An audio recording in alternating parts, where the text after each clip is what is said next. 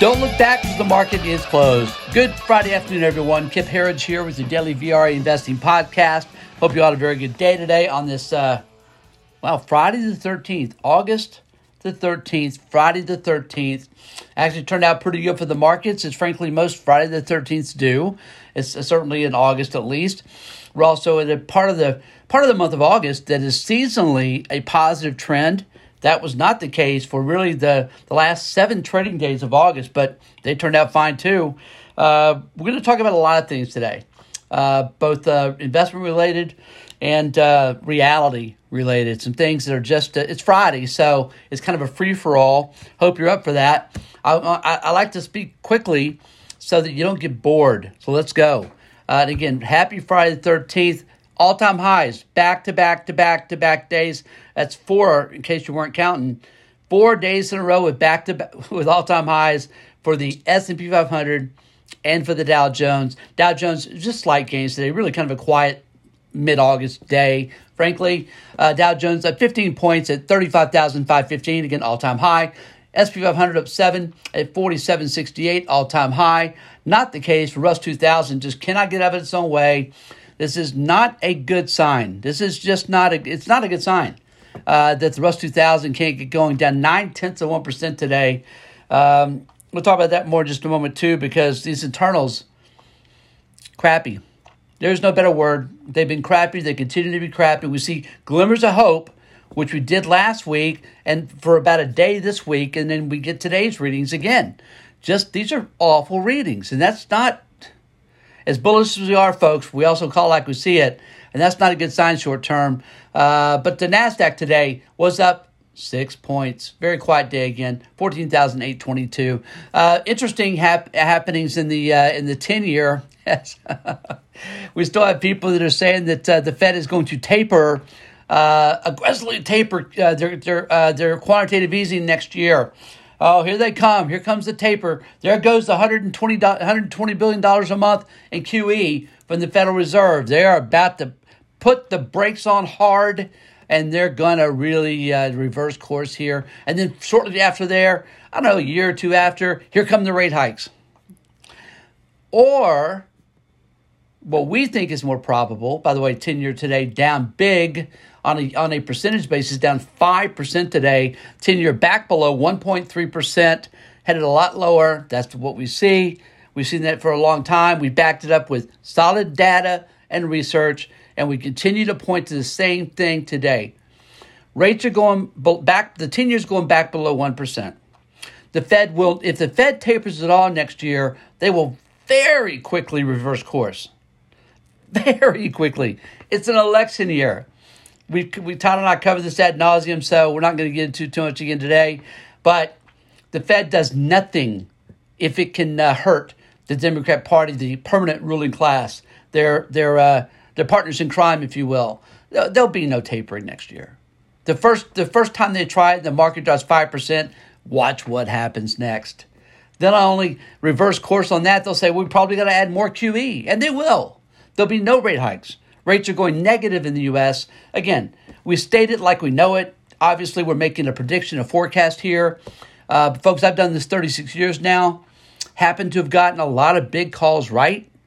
It's because I pay attention. You know, we try to do our best not to have a bias. It's one of the things, Tyler, as a I don't know, probably can't call him my mentee, but he's my oldest son. And it's just a blessing to be able to work with your oldest son and any endeavor. Dads out there, you know what I'm talking about. If you have the privilege of working with any of your kids, it has its blessings and it has its drawbacks. Because you just don't want to screw up your kid's life, right? But the blessings far outweigh any kind of downside. And this is something Todd and I talk about a lot. Is look, we may have biases. Who doesn't have a bias? But we do because it's our job. Our job is to stay unbiased. If you put on rose-colored glasses or if you're a perma bear, you're not going to make people money. You're tied to what you think, the way you see things, and you just can't do that. You can't have preconceived notions. But when you do your research and you're as neutral as possible, and you understand how biases work, and you also understand how contrarians make money in the markets, and you start looking at the majority is almost always wrong. If everybody's saying go left, go right, folks. Go right. You'll make money, and you'll be better off for it. And the same thing applies to coronavirus, doesn't it? Look at what is happening now with these sheep. My goodness, standing in line for their 17th coronavirus vaccine. It's just, just when you think you'd never, ever see things happen in your life, they happen. But back to the point I'm trying to make here, the view we have had for a long time is that we have financial engineering that's taking place here, by design or not. You've got to think it's by design. The Federal Reserve and central banks don't do a whole lot, just be a guesswork. Well, this has been going on for a long time now. Started in Japan in 2001. Federal Reserve, of course, really started in style 2008, 2009, after the financial crisis that they caused, with 17 straight rate hikes from 2004 to 2006. In case you're wondering why the housing market really crashed, why the mortgage market really fell apart, why the financial crisis followed that and the stock market crash followed that launched QE, right? What did that do? Boy, that gave the Fed a lot of power.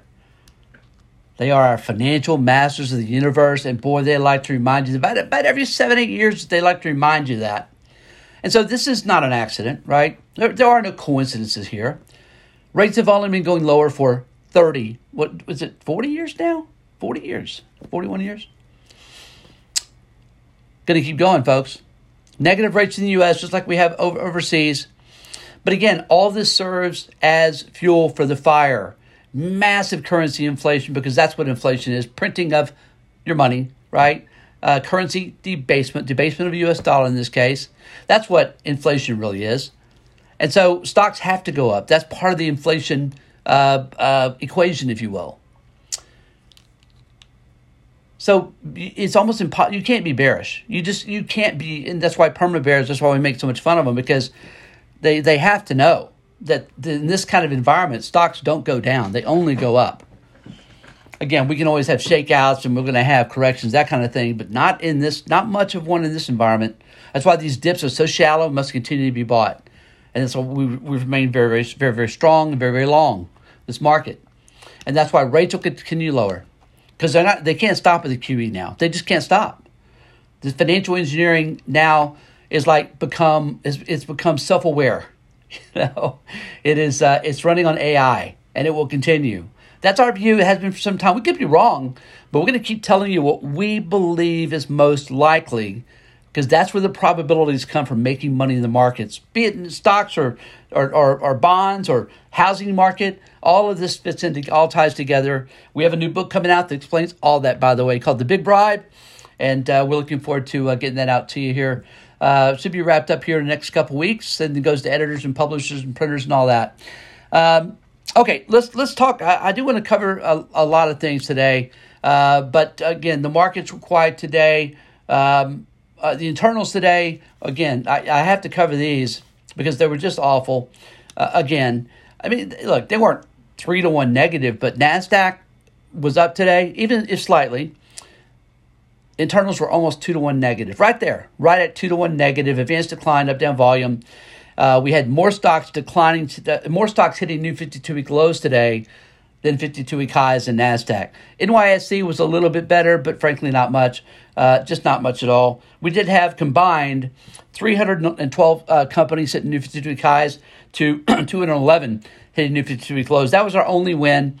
Everything else was negative today, and so we were going to call this flat out not a mix to negative, but this is a negative day. Not a trifecta across the board negative, but this is a negative day with the markets up. These internals should not be looking like this, but they continue to.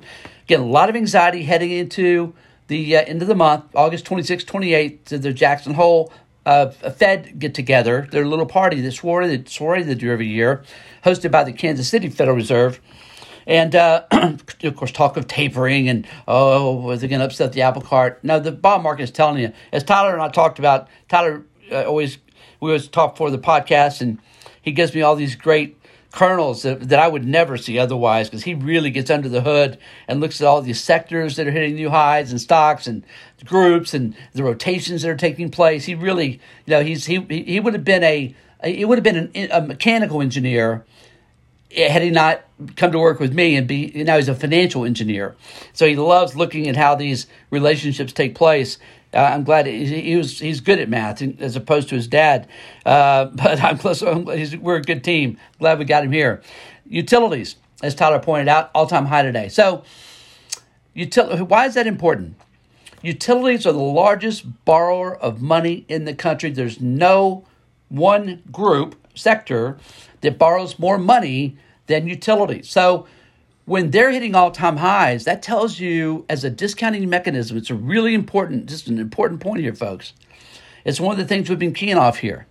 Like we key off for the housing index and transportation for the economy. Again, there's nothing more important than housing to the economy. It's just that's the single most important leading economic indicator. Anybody tells you anything otherwise, they just don't know what they're talking about. Okay, find somebody new to listen to. It's that big of a deal. But utilities are also a big deal, because they're telling you, when utilities, which is the most boring of all stocks, but these pay a good dividend, right? They're telling you when they're screaming higher, all-time high again today, they're telling you as a discounting mechanism that interest rates are going lower. And they've been telling this for a long time. Folks, even when rates are going up, utilities were still going up, because they're like, yeah, we don't care. We know that's just a blip. That's a 3-month blip in rates. We're going to go back lower again. They knew all along. So watch utilities, as Tyler does very closely. And if you start to see material weakness in the utilities, then we can think something's going to change with rates. They're not saying that now. Again, all-time high again today, 4 days in a row. Dow Jones, S&P 500, the 10-year plummeting. The fear and greed index, folks, is at 45. That's neutral, back up to neutral territory from fear or extreme fear. So as bad as internals are, and as much as we're probably due for a pullback, you're just not going to get much of one.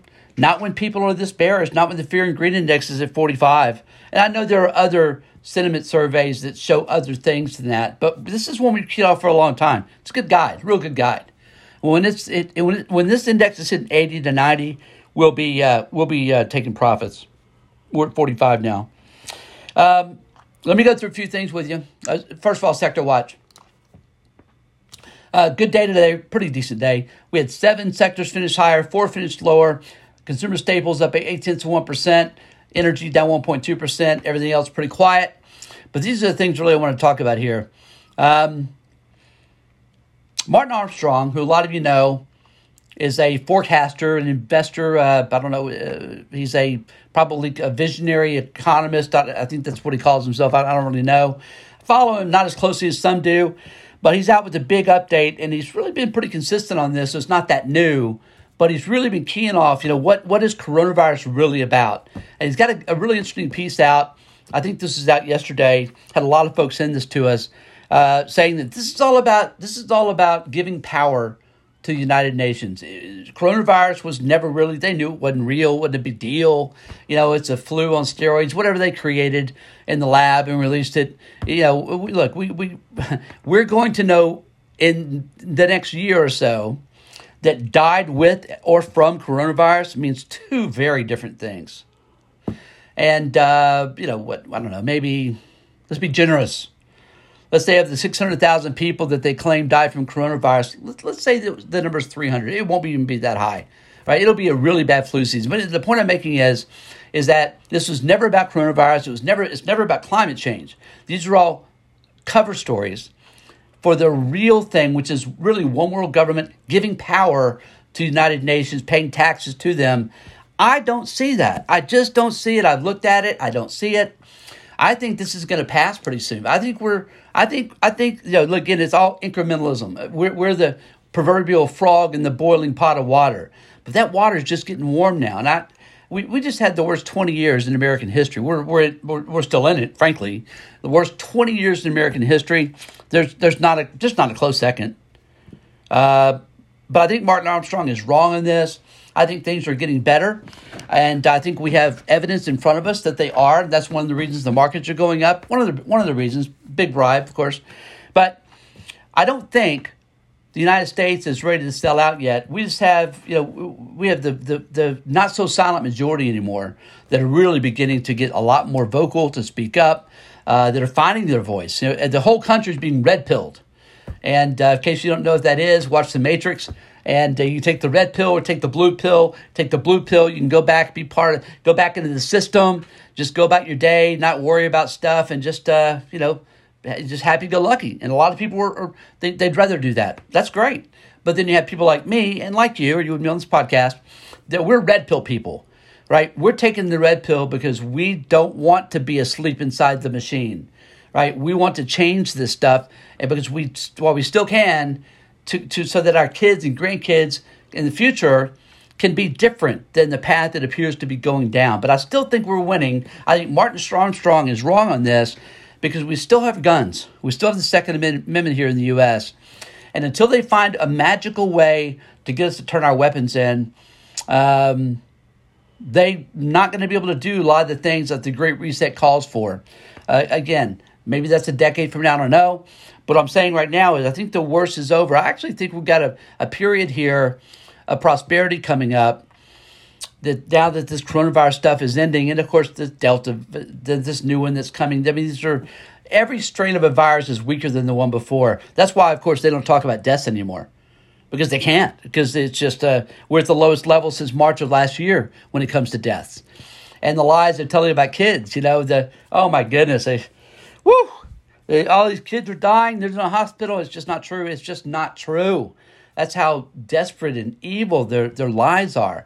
If you don't follow me on Twitter, do. I get into all that on a daily basis there to do my part, at least to my followers there, to try to keep people apprised of what the truth is.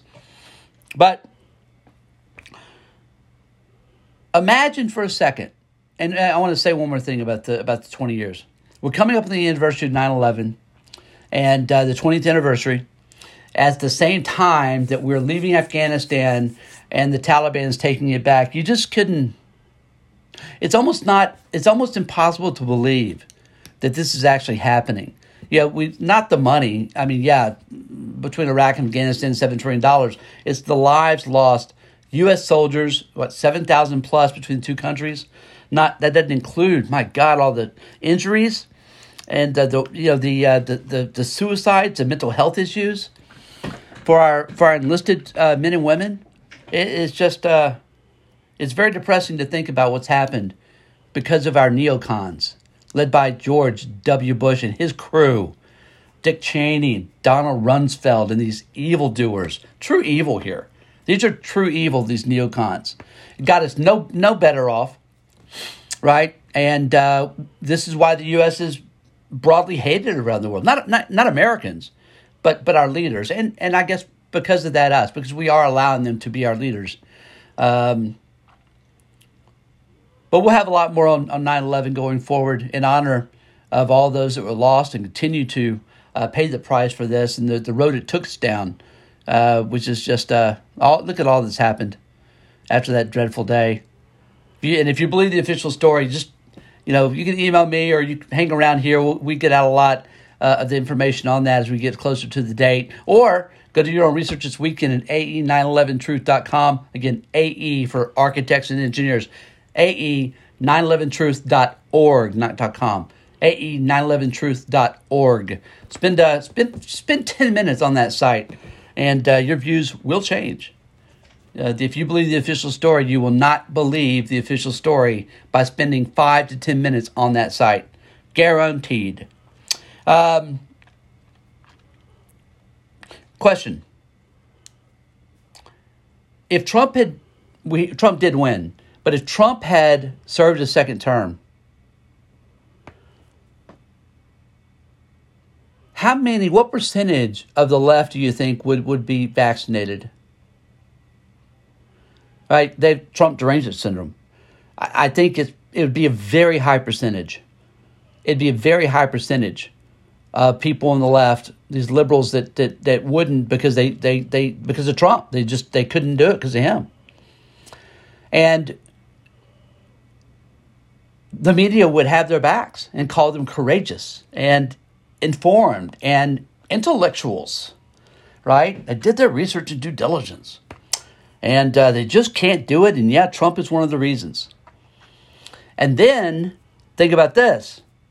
If Trump tried to do what is happening today with these forced vaccinations, vax passports, right? And businesses that are telling they're going to fire their employees unless they get vaccinated. If Trump either was leading the country at that point or had anything to do with it, folks, you want to see a country on fire? This country would be burning to the ground. We've already seen it with Antifa and these far left crazies, right? That apparently just don't get prosecuted. So that tells you, who's allowing that to happen, right? Our shadow government, our true deep state. But they would be calling Trump, saying, we told you it was fascist, we told you. But burning the country to the ground if they tried to do vaccine mandates and passports under Trump. Just think about the difference. And that tells you where the real power lies here. It also tells you there's some real big phonies on both sides. But I think the people on the left have lost their ever-loving minds. I've never seen anything like this. I know a lot of very smart people, at least I thought they were, that have just lost the ability to use logic and reason when it comes to looking at the truths around around the virus. Okay, looking at the truths around these vaccines. You see what's happening in Israel and Iceland and other places. I mean, it's getting harder and harder to say that these vaccines are fantastic for you. But that's another story for another time. All right, folks, we're going to cover the commodities here. Good day today. Again, bonds are going higher, yields are going lower, dollar's going to go lower, and gold, precious metals like this setup a lot. By the way, another reason that we're optimistic about the future is that Democrats are going to get swamped next year in the midterms, and then we're going to have probably President DeSantis after 2024. The markets start discounting these things, okay? And so we again, that's our part of our melt-up theme, that the market's going a whole lot higher. We felt that way for a long time. We think we've got the evidence to back it up. We are optimistic, but we're optimistic by nature anyway. But I think we're going to make money in the markets being very long this market for some time.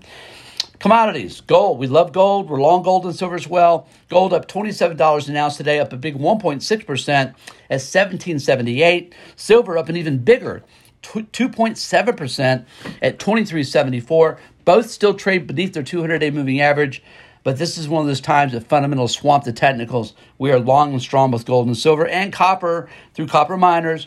Copper up 3 cents today, a pound, at $4.38 a pound. Oil today, down 73 cents a barrel at $68.36.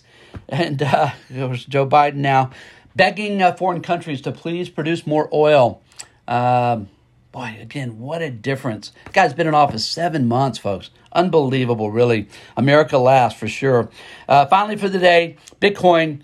I tell you what, it's charged back. It got above its 200-day moving average at 44,500. Then it fell back below it yesterday. Now it's back up big today. This could be the beginning of a big move in Bitcoin. Up $2,800 right now at $47,285. That's a big 6.4%. Folks, as always, really appreciate you joining us here every day. Hope you had a great week and even better weekend. And we'll see you back here again Monday after the close.